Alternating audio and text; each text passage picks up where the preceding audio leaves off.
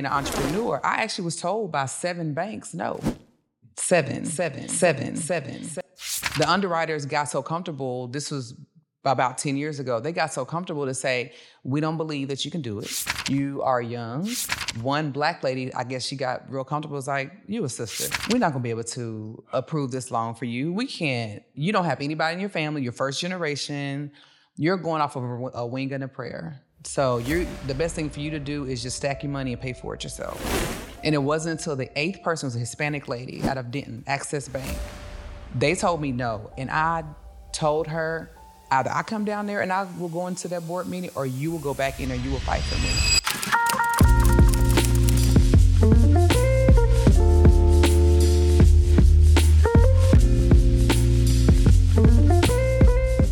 Family, welcome to the Wealth Blueprint series where family and finance intersect. I am one of your hosts, D. Johns. Philip Washington. We got a great show today. We got Christy K in the building. You should have heard all of the talk before we hit record, but you didn't. So this is going to be a very interesting conversation. We're going to talk about, of course, where family and finance intersect. Christy has a wealth of knowledge, and she is a proponent for generational wealth. Christy, welcome to the show. How are you? I am well. Thank you for having me.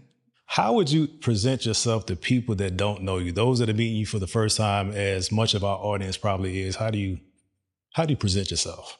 Well, I am Christy K from Oak Cliff, Texas, born and bred there. That's important for me to tell people that because when they learn of all the things that I've accomplished, they assume that I come from a background that from wealth or what have you. My parents made sure that no matter where we were, even when we were in the heart of Oak Cliff, that I had a mindset that was going to take me out of that situation. So I lead with that, but I'm a child of God. I have come to know God for myself, even though I was raised in a Christian household. It's important for people to know that there's one thing to be raised in, it's a different thing to know him for yourself. So I know him for myself, and I believe in God, myself, and then my spouse or child. So I'm divorced. I have a 17-year-old daughter who will be graduating next year, and she is ready to go out into the world. She's planning on going to a HBCU. And so that's important to me. And then on the career side, I am a mortician. I've been in the industry for 26 years. I knew when I was 9 years old, this is what I wanted to do for the rest of my life. And so I serve God's people in this capacity every day. However, I know that he has so much more for me. And so that's why I do the things that I do to help elevate others to actualize their potential as well. Yeah. So at 9 years old, you knew how? Like what kind of shape that? That's when he said that, I was like 9. Uh-huh. You got to hear this. Yeah. So my parents, they've been together since they were in 5th grade. They were born and raised in Oak Cliff as well. And so since 5th grade, they've been together in each other's lives. And so they married very young and had me at 20 and 21. And so they're entrepreneurs as well. They owned the largest moving company in Dallas-Fort Worth at the time, back in 77. And so when I was born, my great-grandparents, they decided they would help them raise us. So we would go and spend time with my great-grandmother. And I actually knew my great-great-grandparents. So about 5 generations I knew. And she was in the Kojic church. She believed in going to church every other Sunday. She would take us with us. And then one day she was diagnosed with colon cancer. And unfortunately, we were able to see her decline very rapidly over about 2.5 years because she was allergic to all of the medicines that was available. And so fast forward, I saw her body just completely deteriorate. Wow. As a kid, 7 to 8-year-old. And I saw a family that was very open and happy and joyful all the time. One moment they're crying, the next minute they're very contemplative, the next minute they're super sad, and then they're happy again. And as a 7, 8-year-old, I realized they were going through anticipatory grief, is what I came to learn as an adult. And so we were in the house when the paramedics pronounced her. And we went to the funeral home the next day in Oak Cliff. And I had to go to the restroom. So they told me to make a left. I decided to make a right. And I ended up in the prep room. And I stood there and I watched them embalm her.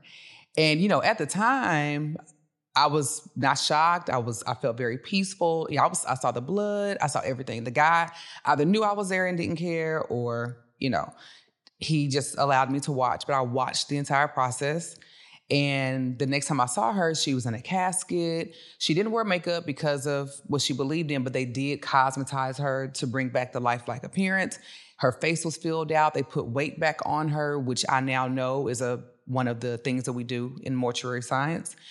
Her hair was beautiful, nails were done, and I hadn't seen her like this in years.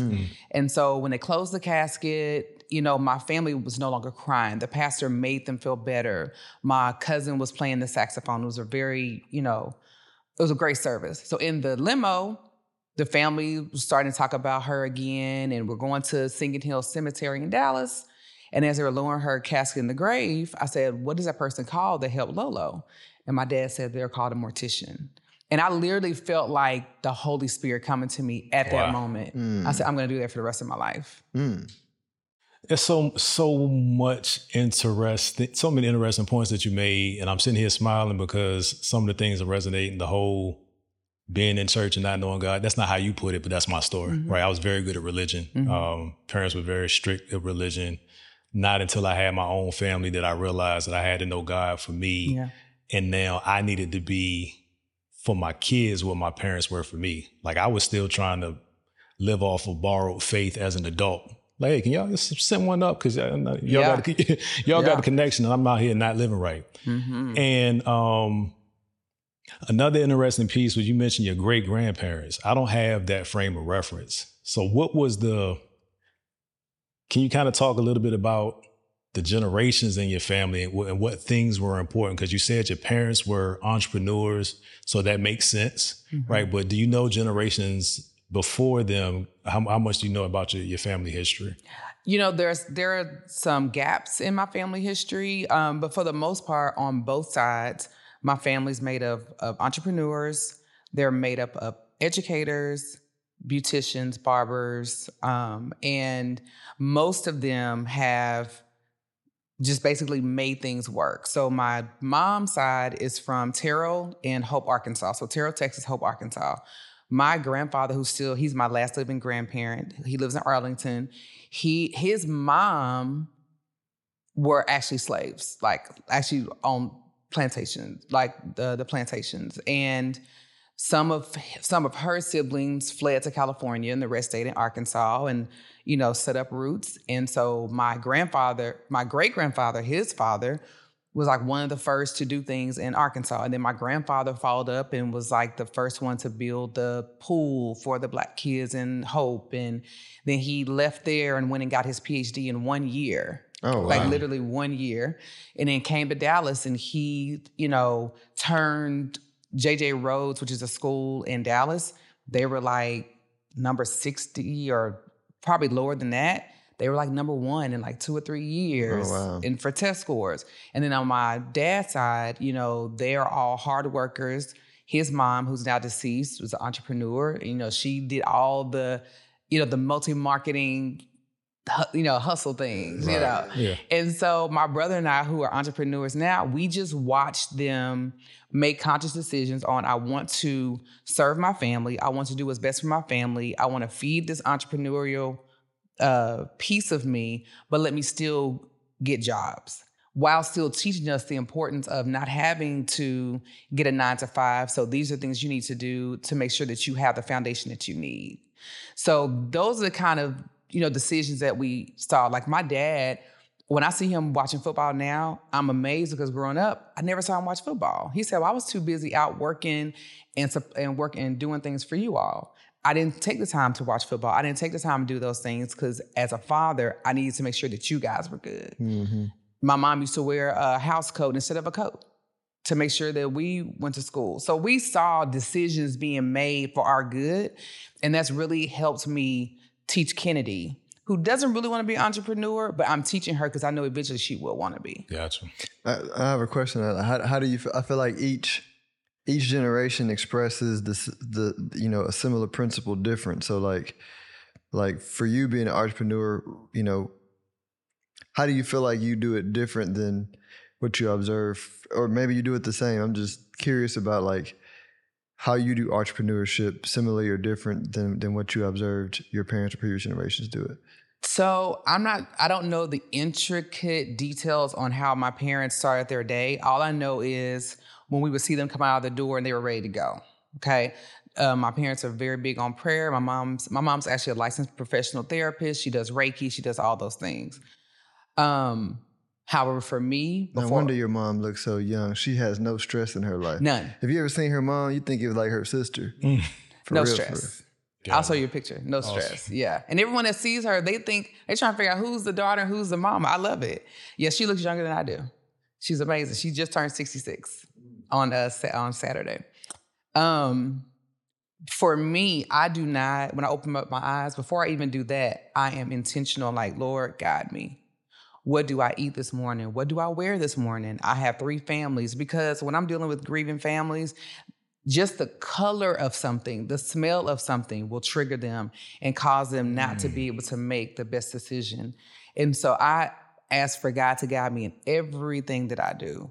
And people think that it's crazy until they come and sit it with me and they're like, that was Mom's favorite color. I didn't know that. I said, God told me to wear this and it just brings them to tears, but lets them know that this is where that they need to be. Wow. And so I don't know if my mom and dad and aunts and uncles went through all of that. I just know what they showed me. And they showed me what it looked like to pray before every meal, to be intentional about sitting at the table when it's time to eat, to ask me about how was my day and make me say more than it was good. More than it was good. More than it was good. They made me have conversations, and then they allowed me to listen to them talk to other people. My dad would take us with him to negotiate car deals and when he was buying properties. And even though we were playing, he knew that we were listening. So I'm gonna get on task for the questions before I go down the path. How would you define wealth and success? How does that what does that mean to you, and how important is it? Wealth and success to me is relative. I define it as, am I able to do what I want to do every day? Outside of, the first thing is I asked God for my businesses, and I promised him once he blessed me with them that I would, always take care of my staff. That's the first thing. I will always pay my debt. I will always put myself in the position to be able to bless others. I love putting people on. That's what we say in the hood, putting them on. That's everything I do. I don't care I can be in the grocery store and I find out that somebody's doing something, I'm gonna give them a chance. Now, I always say you got one time to mess up and then we can't talk again. But that's it. But it's relative to me, and how I measure that is when I go to the grocery store, can I buy whatever I want to buy? Do I have to pick and choose the juice that I want, either the Simply Made or the off-brand? It's as simple as that. Mm-hmm. Do I pick the gum that I want? Can I go to North Park and buy Tom Ford's versus Converse? There's nothing wrong with either or, but it's my preference at that time. Right. And my preference changes, every time. So I consider myself to be wealthy because at this point in my life, I can make the conscious decision to come and go and do whatever I want to do, no matter what the price tag is. I like that. Yeah. I like that. I got a question. Yeah, go ahead. So I love what you said about being able to do kind of what you want when you want. That's the lifestyle that you've created for yourself. Your friend circle, does your friend circle reflect that? Did you lose some along the way on your path to being in this place in life? Can you talk about that? Yeah, so my parents were very intentional with the way they raised us, so much so my mom did not have friends. She had friends, but I can say out of my entire life, we may have had people over at the house 3 times. We would go out and they would go to card parties and stuff like that. But my parents are very intentional about who they allowed in our circle of 4, outside of my grandparents or what have you. And so I've always been very intentional about having friends. My best friend, Summer, we've been together since fifth grade. So we've known each other since we were 9. Of course, we lost track here and there, just, life stuff. She had her stuff, I had my stuff. But, we have been friends. And then through that friendship, things have grown. Now, my parents were very intentional about making sure I had my book smarts, street smart. However, I had to learn the social things because at some point you can't know everything. You can't learn everything. Yeah. So I'm very transparent when I say I learned how to be an adult probably when I turned 40. Like I'm 45. I just turned 45 in July. Like all the relationships that I've had and the encounters, like relationships, like boyfriend, girlfriend, and marriage, has been me thinking that I knew what I was doing, but I really didn't know. And so I realized that my parents instilled in me how to be a wife and how to be an entrepreneur, but I've kind of struggled with friendships. So the friends that I have now have been friends that have shown me grace, that allowed me to show them grace. I would say there's about 10 women in my life that I can hand Kennedy to them, my daughter Kennedy to them, and trust that she's okay. And they feel the same way about me. We have different aspects of our friendships that happen. Some are extremely wealthy. Some have no money whatsoever and kind of live in check to check. But we all have that intentional spirit about feeding into each other, pouring into each other's children, and serving God. And that's what's important. I'm going to ask a follow-up question because when you said that, it clicked on why we got along. Because I get along with similar profiles as you, which is my profiles. Because when you say friends with grace, like I always sensed you were very like intuitive, right? Meaning like some people don't present in physical form like they're going to express in the future. You know what I'm saying? But I've always luckily connected with people that express better and better over time, but it was more because they, like with you just had a good heart. You know what I'm saying? Like, so, so even if something was expressed that, I couldn't understand, I was like, well, that's not important. You know what I'm saying? Because she has a good heart. And so I was like, Chrissy's going to do something. I don't have a clue what it's going to be. I was telling him before when you, and that's an interesting story. I want to ask about that. But when I told him what you did and I said, yeah, I remember her telling me she's going to do that. And I was like, man, she had like conviction. It's like a big deal, you know what I'm saying? But she pulled it off, so it makes a lot of sense. I don't know if that was a question, but more of just the revelation of what you said. I was like, yeah, you've always been pretty intuitive. Yes. And I'm intentional as well. Yeah. I'm intentional about, especially now with them saying that I have diabetes. I don't like saying that I have diabetes. Me neither. I think that my body presented the characteristics of diabetes because they can't tell if I'm type 1 or type 2. It's like, oh, you're in the middle. Come on now. Yeah. So that's why I have a natural doctor now, which has helped me reverse my diagnosis. So we'll talk about that. Talk about that I'm intentional about things, and my intention is to serve God and to please God with everything. And if that's your intention with everything, every conversation, every person that you meet, He will tell you who you should continue down the road with.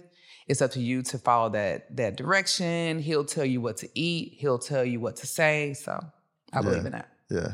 And I know some people listening may not respect intuition, but that's a superpower because then you don't got to worry about figuring it out. Right. And you had that, so. Yeah, so, I mean, it keeps dropping these buzzwords that are resonating with where I'm in. Like, I just turned 44, diabetic. And I'm interested in the correlation between your health journey and your wealth journey. Mm-hmm.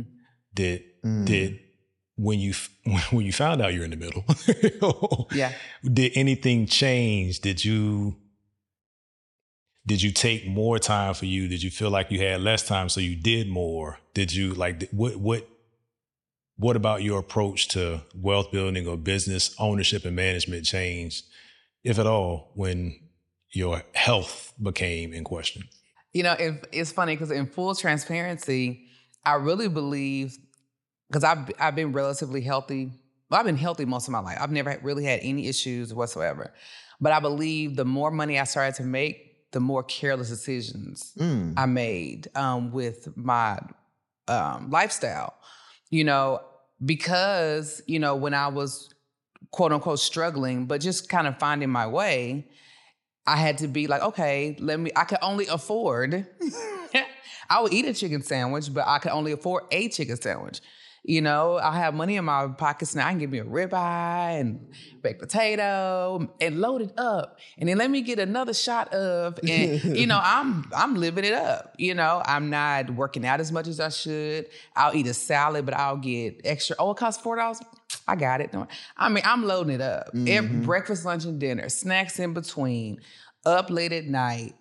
I may come from working with a family and I'll stop and get a Big Mac with extra sauce because I can, right? Because it's my business, and I'm not punching the clock, and then I was going down the journey of a marriage that, we were doing okay, but the intention was for us to have a child together, and we got pregnant as soon as we got married, miscarriage, got pregnant again, miscarriage, 2 miscarriages within the first 6 months of the marriage, and this is as I'm climbing up the wealth ladder.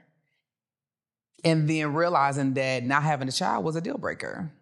And so as we're navigating through that and the wealth is stacking up and I have a teenager, all of the success just really became really insurmountable, And so when I realized, something's wrong, it was like literally my mouth started getting really, really sweet, and I'm running to the ladies' room. Yes, God. It was crazy. And I'm literally still pushing myself to the point where I'm crawling down the hallway of the funeral home because I can't walk anymore. I can barely speak. So Maisha takes me to the hospital. They say, oh yeah, you have diabetes. Insulin immediately? No, here's metformin. Have a good day. What is that? So I had glipizide metformin, but when I arrived at the doctor's office, they gave me insulin immediately. And now I'm in the middle of telling them all of the things that I do have. And the doctor said, I think you're diabetic. I was like, nah, I don't think so. Who am I? Yeah. And I've told this story on another platform before, but just for reference, I'm only at the doctor because my mother made an appointment for me because she looked at me and saw someone right. And I'm 38 at this point. Wow. So that big age, my mom had to tell me, but all of these things, I'm self-medicating. I think I got some kidney issues. I'm taking all of these herbs, and I was climbing the corporate ladder. We lived overseas. We were in Dubai for 3 years, and we were moving back, and I didn't realize how stressful that was. So if you've moved across the world, that's a different stress than moving down the street a couple states. And we didn't know where we were I knew I was coming to Texas, but we're from Virginia. So all of that was new. I came out here by myself. I can't even make it through meetings, going to the bathroom 3 or 4 times. I'm like, what is this? But get home and, but yeah, they had to shoot me up. And I kept asking the nurse, I said, is this manageable with diet and exercise? She was like, you're probably gonna be on medication. It's not what I'm asking. Is it manageable with diet and exercise? And that night I went home and I couldn't cry. Like I wanted to feel like some kind of woe is me about it, but it was like just very clear that Ish had to change. Yeah. And I changed some Ish. Yeah. And I want to talk about the natural healing side too, because I'm similar. 2018, I was whatever pre-diabetic was. I started, so I started reading, Tim Ferriss wrote a book, 4 Hour Diet, but I really got into the science of it because I'm, just by nature, I'm skeptical of what people call facts because I don't believe in human knowledge. You know what I'm saying? Like it's limited based on what we know in their perspective. But I was like, let me get to the edge of this and see what they know and what they don't know, so the gaps can get filled in by intuition. But what made you start the path down natural, the natural healing? Yeah, so my mom, she's been on natural. My mom realized when we were kids that there was some type of imbalance with her. And so she started eating better and doing research. And that's when she decided to be a licensed professional counselor. And she's a counselor for celebrities. And my mom's really big. And so she introduced me to a guy named Dr. Phillips. Caucasian guy, natural doctor. And, this was back when I was 17, because she wanted me to kind of have a foundation of health before I went to college, because she believes I can give you the information. It's up for you to carry it on. So went to him for a couple times, and then fast forward to now, was diagnosed with diabetes in January of this year, which is 2023. My A1C was 10.1, and my sugar was 560 or something like that. Now, this is crazy. So I go into the hospital. They had to wheel me into the emergency room. My husband and I had just decided that we were done, but he had to take me to the hospital. The nurse took my blood, and she was like, oh, yeah. And she pushed me past, this is like a couple months ago, pushed me past everybody. I was in ICU for five days. So I got out, went to the endocrinologist. She said, Chrissy, I want you to know, you're going to live with this for the rest of your life. I said, that's a lie. I said, I will not live with this for the rest of my life. I said, I was completely healthy, had no issues before this. I said, something, I don't know if it's stress, something in my life has caused this. And I rebuked that. And she was like, your A1C is 10.1. You will be lucky to get under 8, maybe 7, but you're going to have this for the rest of your life. I said, I promise you, in 90 days, when you check this A1C again, it's going to be down. The next day, I went to my natural health doctor. He's in North Richland Hills. Went to him. He did a muscle test. He told me exactly what was going on. He put me on supplements. It was 6.2, 6.3. 90 days later, she busted through the door and was crying. She said she had never seen that before in her life. And she apologized for telling me that it was impossible, And she said, well, how did you do it? And I told her. And she said, if people knew this, you would put all of us out of business. Yeah, and that's why. Yeah, that's why. And she was like, she said, honestly, she's been trained to tell people that they're stuck with this and how to manage it and all of that. But she was, so fast forward, he's amazing. It's him and a lady named Dr. Gaspar. And I've had friends to fly in from other states that have gone to him. He does a muscle test. You do a food journal. He adjusts you. And if you follow his regimen, my A1C is now 5.9. Yeah, it's just by following his regimen. Yeah, because when you get like into the weeds of it, it's like stress puts these things called like free radicals into our system. You know what I'm saying? And then free radicals manifest every disease known to man. You know what I'm saying? So if you can de-stress and eliminate them. Yeah. I can go without insulin. I try not to, but the other night, I said, let me try it. And my numbers did nothing. I did this all night. I coasted the whole night. I'm just peaceful. Amazing. Yeah. Yeah. You definitely, when you walked through, you had a different level of glow too. I thought it was the glasses, but thank you. Can you share any? Well, you kind of already shared this, so I'm gonna ask a different one. You have the ability to like equally be a caring, approachable person. I feel, to people who are confident, I can see how somebody who's not confident might not say that, but like to confident people, like you're very super approachable, but you balance that with like supreme confidence, meaning like I have a feeling that if the whole world said, "Hey, Christy, you're not going to be able to do this," you'd be like you told the nurse, "Okay, just watch." So how do you like? Have you always been that way? And like, what do you do to maintain that confidence in the face of like continuing to like go into places that other people are afraid to go? Yeah, so, in 3rd grade, my teacher told me I would never learn my multiplication facts.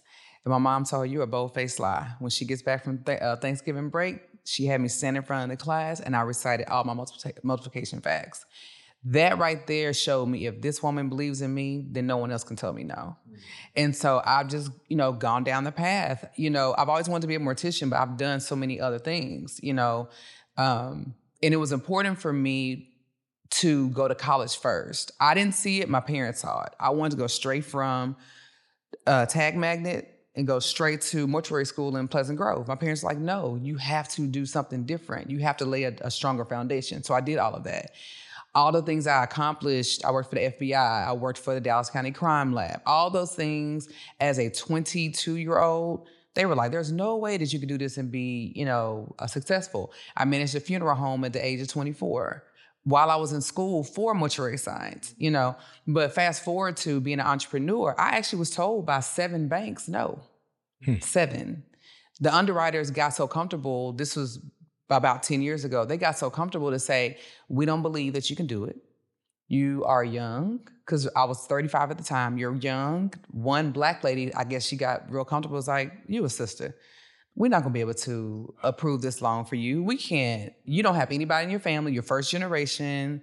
You're going off of a wing and a prayer. So the best thing for you to do is just stack your money and pay for it yourself. And it wasn't until the 8th person was a Hispanic lady out of Denton, Access Bank. They told me no. And I told her, either I come down there and I will go into that board meeting, or you will go back in there and you will fight for me. And they actually approved me. They hesitantly approved it, but then they had to eat their words, because a year later, I was rolling. And this is, I bought the funeral home that was failing. So on paper, they were like, there's no way we can give you all this money for a failing business. And I was like, trust me, God put this in my spirit. Like the building that I bought, I actually drew out 5 years before. And I literally was able to get the keys in my hand, and we started work that night. So I don't take no's very well when I know that God told me yes. And it's not my fault that you haven't caught the vision. It's my job to let you see God through me so that you can catch on and let's go. And people that know me now know when I say let's go, you better come on.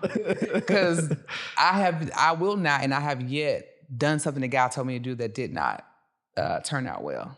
So I got 2 questions. One is a shameless plug. Where'd you go to school? I went to the Talented and Gifted Magnet High School in Dallas ISD. Where else did you go to school? Hampton University. Hampton, Virginia. In Hampton, Virginia. 757. Who knew? The other question on a more serious note is growing a failed funeral home. Like, I can't even really connect the dots in my head. Why you want to do that, or the how? What is, can you kind of shape the industry? Give it some context of, like, the banks are saying no, partially because of the color of your skin, maybe a lot in large part because of the color of your skin, and maybe because you're a woman, but also a failing business you're going to turn around, that's a funeral home. Right. What is the funeral home industry like, to where what you did doesn't make sense? Not just because of business, but also the fact that it's a funeral home. Like, I'm sitting here thinking, like, how do you advertise? I see the advertisements, but how do you convert? Yes. I mean, it's a faith journey. It's a faith walk. So I did not get into the business to make money. I got into the business to educate first, serve God's family by way of education. And if they caught the vision, they caught how I serve, and this they want to do, then I'm okay with it. So first of all, families know that I'm not trying to sell them. I'm trying to tell you what's up, because the funeral industry can be one of the most manipulative place to for a consumer to be in, because we are literally getting money from you during your most vulnerable time. And if you think about it, have you ever had to go somewhere and realize you didn't have what you needed and you had to rush to the store? And what do? You get the first thing. You're not paying attention. And usually later you're like, why did I buy that? Why did I pay all that money for those jeans? You're trying to go to a party or something, a quick pair of shoes. Like, I shouldn't have spent that money. I don't want my parents to have to deal with anything manipulative. So I put that out into the atmosphere. Wherever I go, I stop and I educate people. And if I know, I tell them I don't know. I make sure I get the answers. But back to the point about the funeral home, I wrote the vision 5 years before about how the colors, what I wanted to be, and all those things. When the bank finally told me yes, my 8th pursuit, and I finally got it, they told us, we want you to build. I said, okay. Because I'm not really the type of person that can walk into a dilapidated place and see the vision by myself. I just know that's not my strength. So I said, okay, I don't mind building, but I would love to just walk into something, because God is telling me my time is now, right? So I went on LoopNet, found some land in Mansfield. I'm from Dallas. I lived in Cedar Hill, had heard of Mansfield, but only been there one time. Didn't know anything about it. It just seemed like a foreign place to me. And it was literally right on the other side of the water from me. So my former business partner at the time, I actually bought out all my business partners. I'm now 100% owner So we'll talk about that later. Yeah, but we shall. She and I jumped in the car and we just started riding around. So I found some land and I called the realtor and I said, hey, I want to open a funeral home. I want to build it. I've already been pre-approved. I have my pre-approved letter. Can you tell me next steps about Mansfield? I'm not familiar. The realtor was like, I'm not trying to be really rude, but I can tell that you're a Black woman. And This is from a phone call. I can tell that you're a Black woman and Mansfield is not the place for anybody Black to build. So I want to save you the heartache. I don't want you to have to spend the money to get an SUP because it costs like $2,500. Something like it's money to get an SUP. I don't want you to spend money to get an SUP just to get denied. So if I hear of anything, I'll let you know. But building, I don't suggest it. I said, okay. I said, well, I appreciate you for your candor, but I want you to call me back if something else pops off.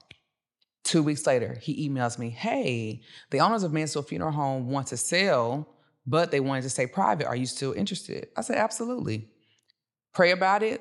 She and I go in, walk boldly in there. I start crying. It's the exact building I drew out 5 years before. Wow. Colors, floors, furniture, everything. They sold everything. They literally handed me the computers and all. Wow. 6 months later, handed me the keys on August 11th, 2016. And I got my first case that night.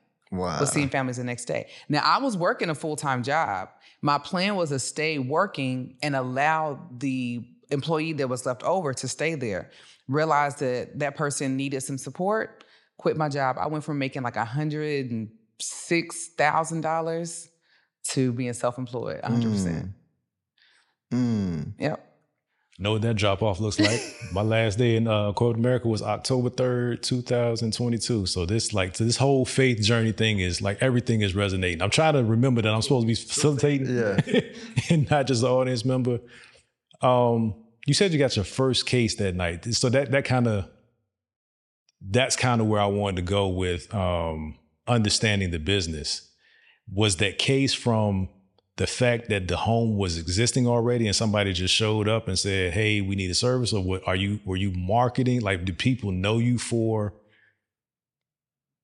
that? Or like, how did you get your business? So people that know me know that I've always wanted to be a mortician. So when they hear about me having a funeral home, like, oh, great.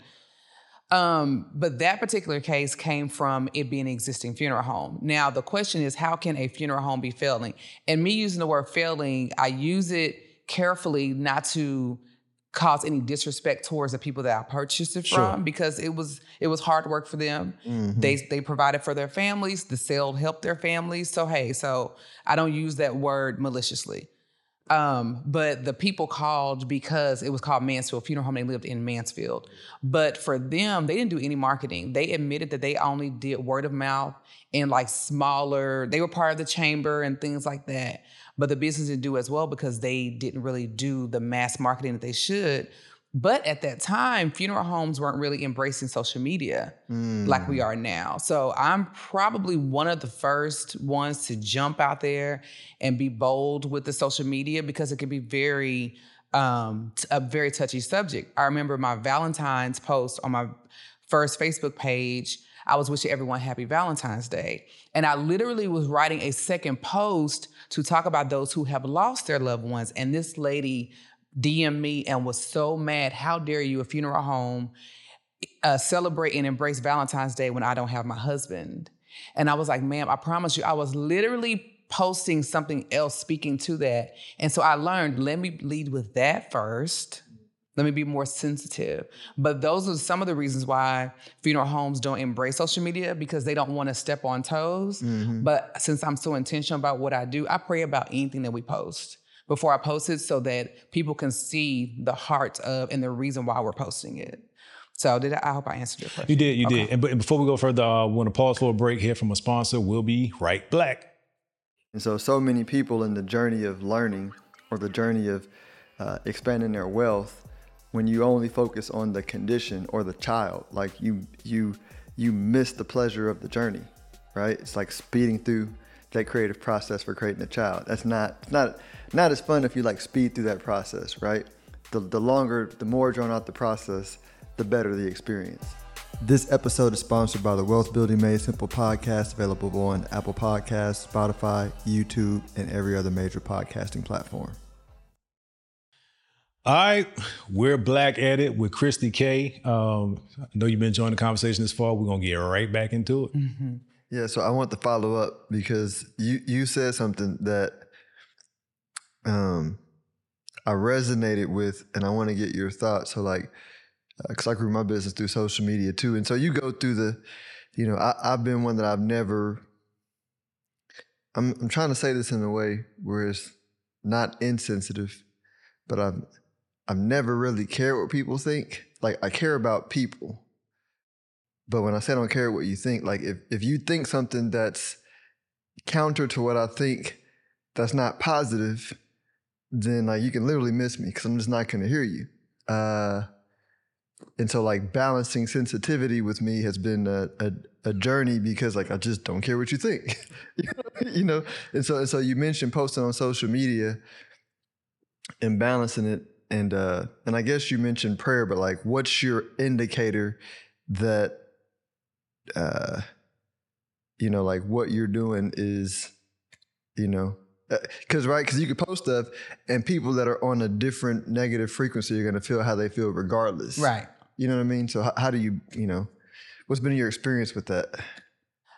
So I meditate daily and I listen to what's called Abraham Hicks. I love her. Yes. And I actually have a tattoo that says vibrate higher.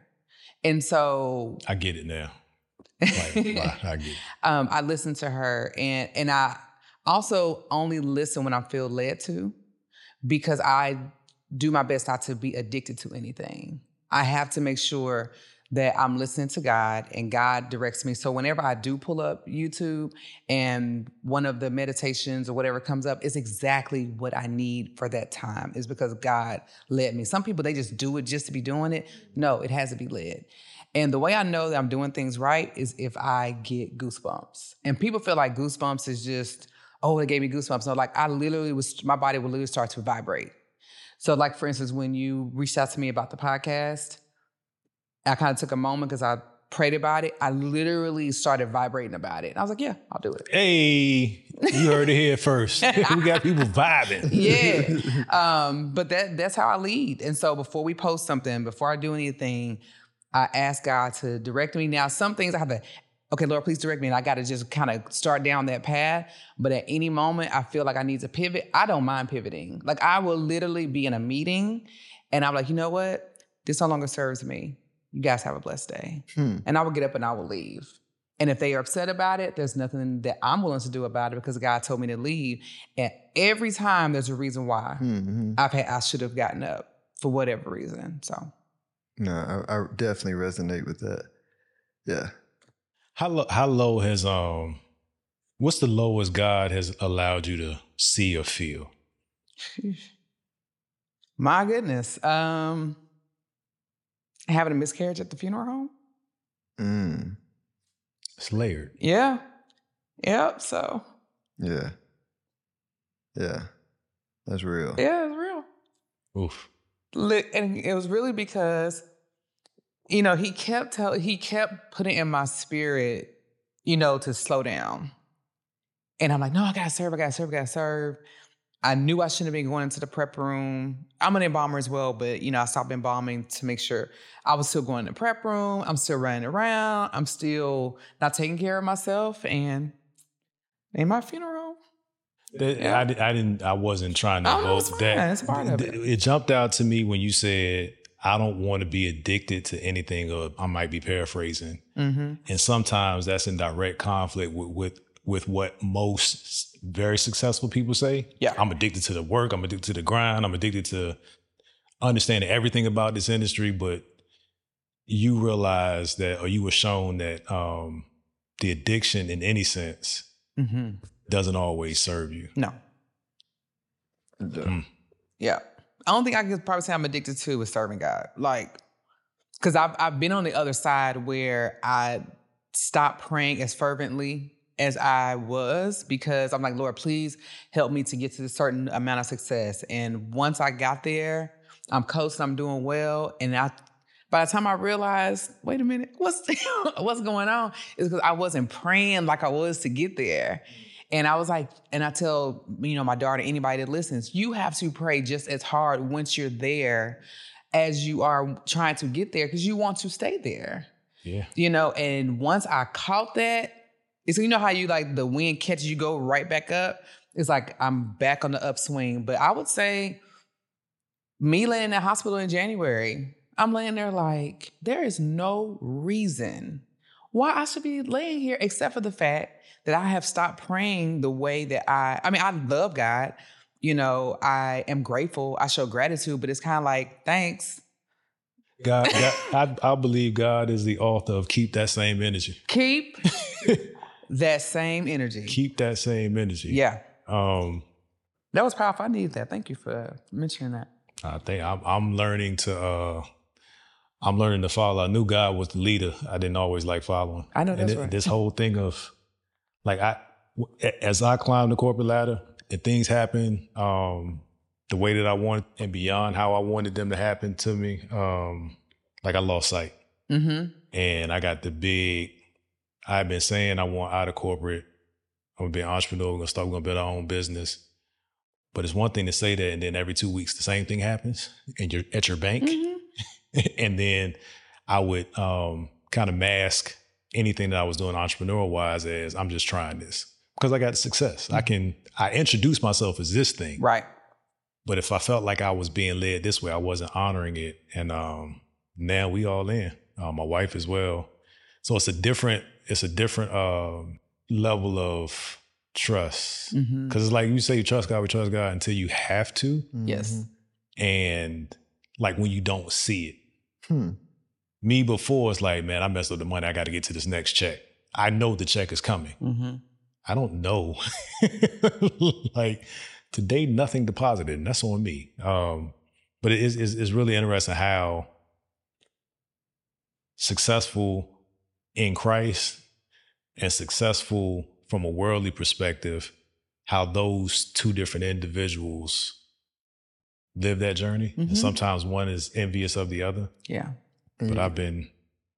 Yeah. And I always talk about, because you can't see God's face, which is like, I'm going to follow up and ask you this question. It's on that relation. So like, I have a question here on wealth, right? And how do you plan to teach your kids about wealth? But, now that everybody, I knew this about you, but now that you've kind of put it out there, I know to you, wealth is just a expression of how you feel, right? So like the goal isn't, and correct me if I'm wrong, but I feel like with you, the driver is not wealth, it's just expressing God's nature in you, right? Which is a feeling, so how do you, you have to think opposite of like the world, right? Because the world places value in the money, in the title, in the recognition. And the more you buy into that, the less it flows, right? So how do you teach your loved ones, people who look up to you, your daughter, like how do you teach them that when it's just so counter to everything that we learn, right? Because like even when we know it, I know I have gaps in the day where I'm like, oh, I'm trying too hard. Mm-hmm. Mm-hmm. Yeah, I mean, the first thing I believe I can be, do, and have anything that my heart's desired. And specifically, the way I raised Kennedy is I allow her to see me go through the ebbs and flows of doing what I love to do, having to do things that I really would not really want to do, but it's necessary to get to the next level. I'm very transparent with her. I don't believe in do as I say, not as I do. I believe in telling her the why. I've always explained myself to Kennedy, and I've actually been ridiculed for that. I've always explained myself to my staff, and I've been ridiculed for that. Even from other funeral home owners, I've been ridiculed for allowing Kennedy to come with me to when I'm receiving awards and accolades, and bringing my staff with me on my my staff is in VIP for my galas, and they're wearing beautiful ball gowns right there with me. Most of my marketing, I'm not in the middle. because it's important for them to feel that nature of wealth with me so that we can all manifest it together. It's important if, somebody on my staff tells me they like this certain thing, for me to say, what can I do to get you to that? When Kennedy says, I want these specific pair of shoes, I don't tell her that's too expensive. I ask her, what do you think is the best way to get to your goal? And I don't tell her to stop thinking about that or stop wanting that. No, I want you to want things. The thing is how are you going to accomplish what you want? How are you going to get there? And I help her create a roadmap to that. I help my staff create a roadmap to whatever they want. I will play Abraham Hicks out loud at work. And I don't care. Well, it's my business, so you're going to have to listen to it. But I know that they're listening so much, so they'll come back and say, you know what? I overheard that person saying this. What did that mean? I'll stop everything and sit down, and I'll speak life into them and then to their children and all those things. But that's because they're attached to me. So I love that. The whole let's figure it out. A lot of us that look like us grew up with parents that were doing their best, right? But when you go in the store, it's don't touch nothing. Don't ask me for nothing. And even if that's not the application, I realize in other aspects of my life, I've kind of put those measures in place because I didn't want to be embarrassed about a thing. Were you ever, it doesn't sound like it, but I'm going to ask, were you ever didn't have enough knowledge to teach your children, your daughter and those around you the way that you teach them now? Were you apprehensive? That's a better question. Were you ever apprehensive about sharing that information at any point? My goal was always to be an intentional parent, but life just kind of got in the way, especially earlier on. Kennedy's dad and I, we were having, concerns when we got pregnant with her. And so it's kind of like, let's go ahead and continue down this road. Let's do our best. And then we decided after she was born, this is not going to work. So Kennedy was never in a house with her biological parents, but we were very intentional. He saw her once a month from the day she was born until COVID hit. He never missed a month. Even when we moved to Oklahoma, we would meet in Dallas. He never missed a month, never missed a child support payment. So those type of foundational things, and I made sure that she knew that. He and I were very intentional about how we talked to her about life. We made sure, I'll speak for me. I made sure as a mom that she saw that I am a flawed person. And I made sure that she understood you're going to be an adult longer than a child. So I'm not going to sit here and talk baby talk to you and placate you and hold your hand. And now, should I have been a little softer on some things? Probably. Because now I'm having to backtrack like, okay, I realize I should have done this differently. Let me now show you from a woman's perspective how you should flow in relationships. I've been married 3 times. I just divorced my 3rd husband. That's a whole nother story. She has been able to see, and her father's been married a couple of times. So she's been able to see 2 people who grew up in households of parents. I had both my biological parents been married 46 years. Her dad's parents were married until his father, passed. Those 2 people who grew up in healthy households now are having unhealthy marriages. So she's been able to see that, and we've given her a front row seat to that. Now, again, we've been ridiculed for that, but now she's able to now go through relationships and see what works for her. She does not settle for just whatever person comes into her life and shows her a little bit of affection, because she sees what happens when you settle. She sees what happened when her mom settles. She sees what happened when her dad settles. And so would I change anything? I wish I had more resources earlier, because my parents didn't really hit their lick until I was a sophomore in high school. So in college. So I've been working since I was like 14 to help. Yeah. My brother was in the household when they hit their lick. So Kennedy, I literally averaged about 50 cents in my account, 50 cents in my account for years. So much so to where whatever I ate was the leftovers from what she was eating. And I remember when I finally started making money, the guy that I was dating was like, why does Kennedy always leave her food on the counter instead of throwing the food away? And I was like, well, she's used to doing that because that was my dinner. She didn't know. I just would tell her, don't throw your food away. But when she go to bed, I'd be like, let me eat, And that was for years. So now she has my credit card. She has a spending limit. She understands, don't go over 30% of your spending limit. You have a job, I need you to pay whatever your balance is, she pays me my balance back. So now I'm starting to show her different ways of moving. I think too often we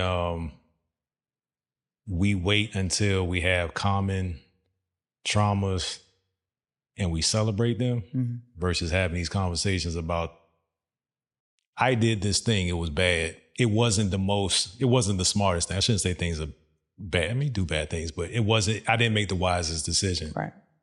Hiding it from your children makes them susceptible to making the least wise decision as well. So, and I like what you said about, because as you were saying it, I was thinking it, and you took the conversation that way. I think some people might say, I call it the mind of Caesar. The world might say, oh man, got a buddy who's going, giving the story's better. Got a buddy, a loose friend of mine, a lot of loose friends of mine are going through it, but a loose friend of mine had a divorce.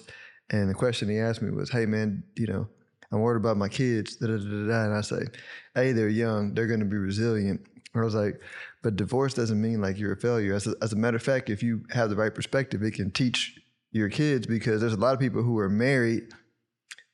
At least, I look at me and Kelly as evolving people anyway. So I'm not even the same person she's married. You know what I'm saying? Nowhere is she. So it's more like, we can continue to do life together as we evolve, or not. But I don't see it as a success or failure. And you kind of said that, and you said, your daughter learned from it. So you want to elaborate on that idea? Because you loosely said it, but I took away from it. He was like, nah, divorce is not a failure. It's just a part of my journey.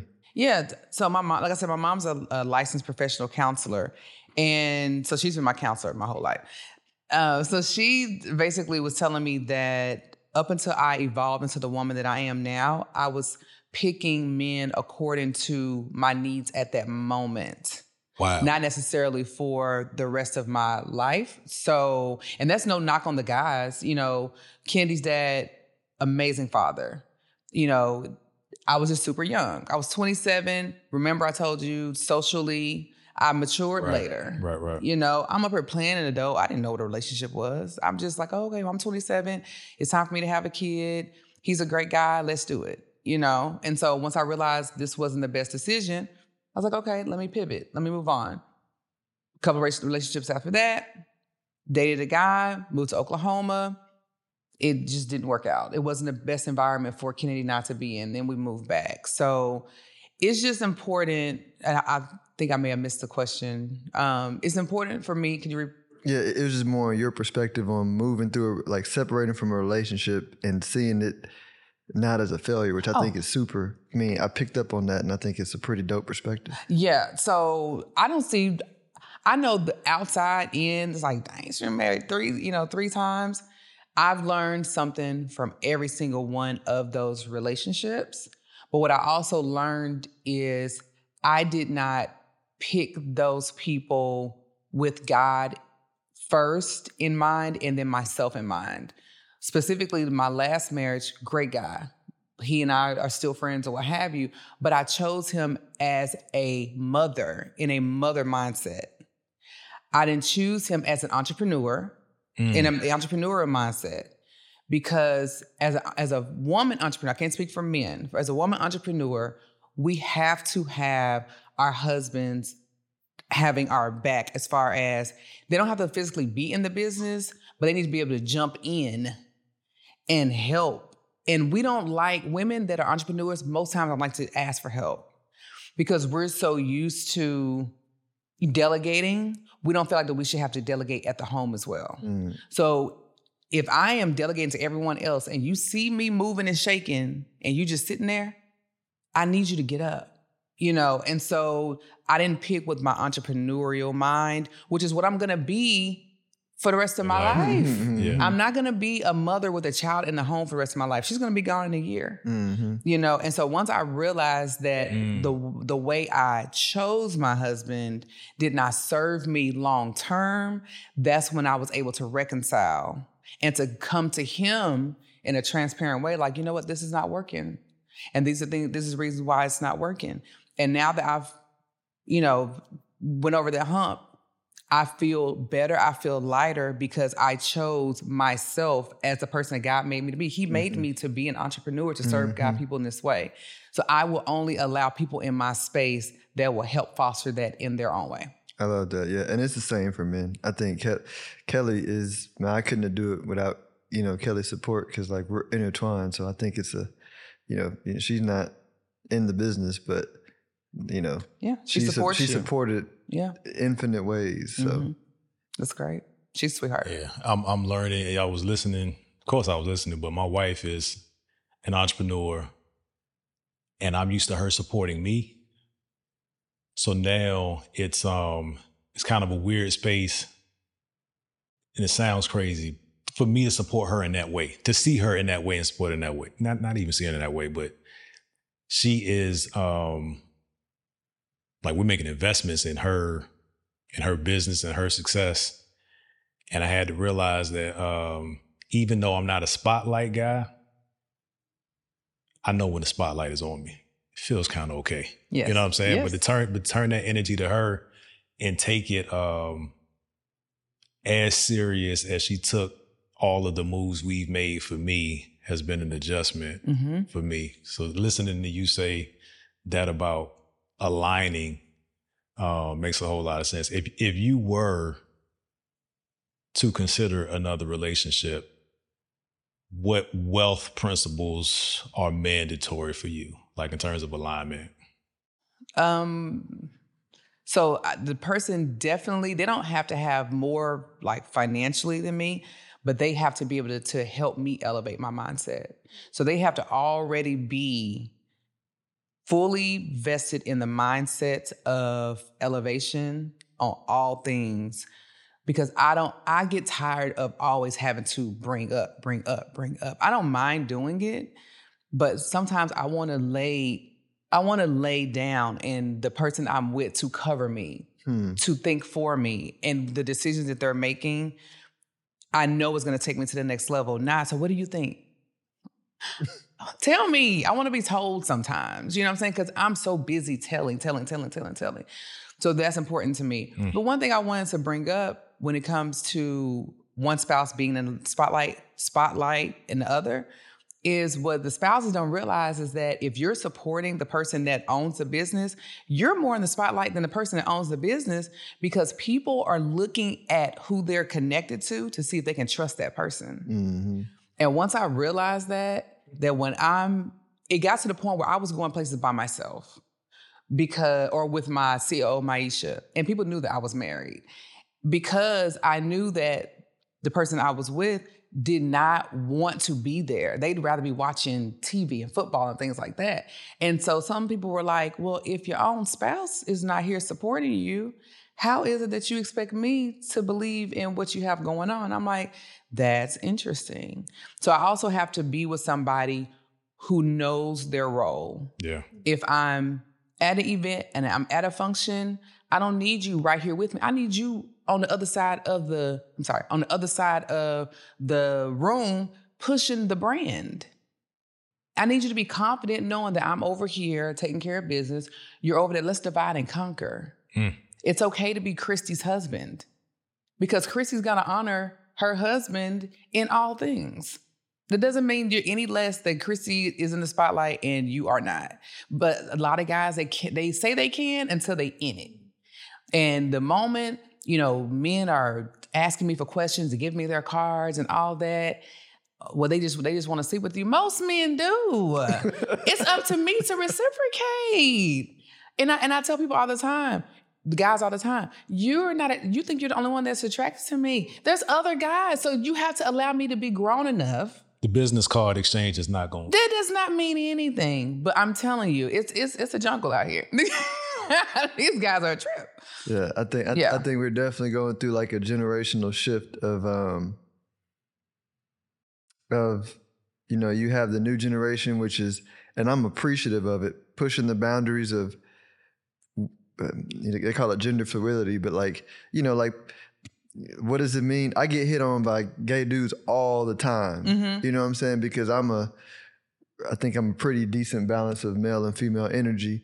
And so like, like dudes like that, because they're like, man, he's a man, but he's also attractive, and I feel safe. Yeah. Like, you know what I'm saying? Like, I don't get all bent out of shape, but I'm saying it to say, I think we're going through that transition where, like you said, men, we're going to have to learn to just be like, hey man, I don't have to be the smartest, when it comes to money, and still maintain confidence, because like, right, the confidence is important. Like the security is important. Yeah. So I like that you said that, because that is it's a lot of men who would struggle doing that. They want to be with a boss, so they say. They want to be a part of the lifestyle. They want to benefit from the lifestyle, but then they want to hinder the advancement of it. I'm looking around like you can't do that. It's just like, some men are like, we want the women to still go to work, but then still take care of the house and the kids and still be intimate. All that. We cannot do everything. You can't want to be traditional on this road. The traditional way is, I was at home taking care of the house, taking care of the kids, so I had energy to take care of you later while you go out. But since you want the lifestyle to be a certain way, so you want my income as well, you can't have it both ways. Can't do it. She has spoken. Transition period. She has spoken. That's a touchy subject. Hey, look, that's gonna spread on. So yeah. I don't know if it was after we started recording, but you mentioned that you started your nonprofit. Mm-hmm. What's that about? So Christy K Foundation is basically an opportunity for me to go out and support those who either aspire to be entrepreneurs, who have started entrepreneurship and need some guidance, or have been in the game and have kind of plateaued. I have so many contacts, Philip being one of them, my wealth advisor, that I can say, hey, call this person. He's actually a wealth advisor? He's mine. Okay, I didn't check your credentials. Yeah, he's mine. Yeah, he's excellent. But I literally can give them my content, my contacts. I can give them my contacts, and they are well on their way, from SBA lenders to other nonprofit people to CPAs, bookkeepers. And these are people that I have literally vetted that have blessed my life. And because they've blessed my life, they're willing to bless anybody that I send them. And I tell them, none of us believe in working for free. Right. If somebody offers me free service, I usually turn it down. Because you have to value something that we can barter, we can exchange. But if you say it's completely free, I'm looking at you like, something about this is not right. I'd rather pay you. But it's just important for my foundation to uplift and edify and empower people to continue down the path that they want to choose. And also to let people know that everyone is not meant to be an entrepreneur. Amen. Just because you can cook in your kitchen does not mean that you need to own a restaurant. Don't open that food truck. Don't do it. It's not your ministry. People have hired me to actually have open conversations about what they should do. In the mortuary business, they say, I want to be a funeral director and embalmer. Baby, you can't make a definitive decision to save your life. You cannot be trusted to follow the statutes of the state of Texas. You need to be in the prep room. You're very good with your hands. You're very artistic. I think you should be in the prep room. You'll be a better embalmer. So the foundation, our mission is to just support people who want to do better for themselves. Dope. All of that will be in the link below. I think this one is important. What advice do you have for women entrepreneurs who may feel discouraged or face setbacks in their funding journey? My advice would be to make sure whatever journey that you're on is God-led, God-centered, to make sure those who you consider to be supportive are actually supportive. And I follow 4 principles of giving. and this is what helped, which has helped me, especially when things were a little dicey at the funeral home. The 4 aspects of giving are first fruits, tithing, alms, and offering. And if you follow that, you absolutely will be able to take your mindset and your business to the next level. But you have to be intentional on doing God's work. Never go into a business to make money. It needs to be profitable, but if you're leading with money, people are going to be able to feel that. You mind breaking those down first? Simple. You don't got to go super long. Yeah. So first fruits is, for me, first fruits is anything after January 1st, any money that I get above and beyond what how I normally pay myself. So I pay myself a salary. So I'm a LLC S Corp, which allows me to have payroll. And so anything that I make above that for the first time, I give that to somebody. So it could be the first year, it was like $10. The next year, I think it was like $300. The next year was like $1,500. And then one year was like $8,000. And I literally wrote the check and I prayed from like November to January 1st on who should get that first fruit. That is planting the seed in the ground, just like a farmer. They plant the seed in the ground and they wait for the harvest. So that is my way of telling God, I trust that this money is going to bless their lives, and it's a way for me to set my intentions for the year. That's my first fruit. Tithing is, we all know what the tithing is, giving 10%. There are different doctrines on what is really 10% of and all that. I was raised 10% off of my gross. That works for me. I even tithe my child support. I always have. Everything. I don't care if you give me $1. I am literally putting in my app to my church. I'm giving 10% of that dollar. And I do that for my business as well. And so and one thing I did learn, I used to just tithe until I learned about the other aspects, and I couldn't figure out why was I only getting just enough. All my bills were getting paid, everything was being taken care of, but I really have anything left over.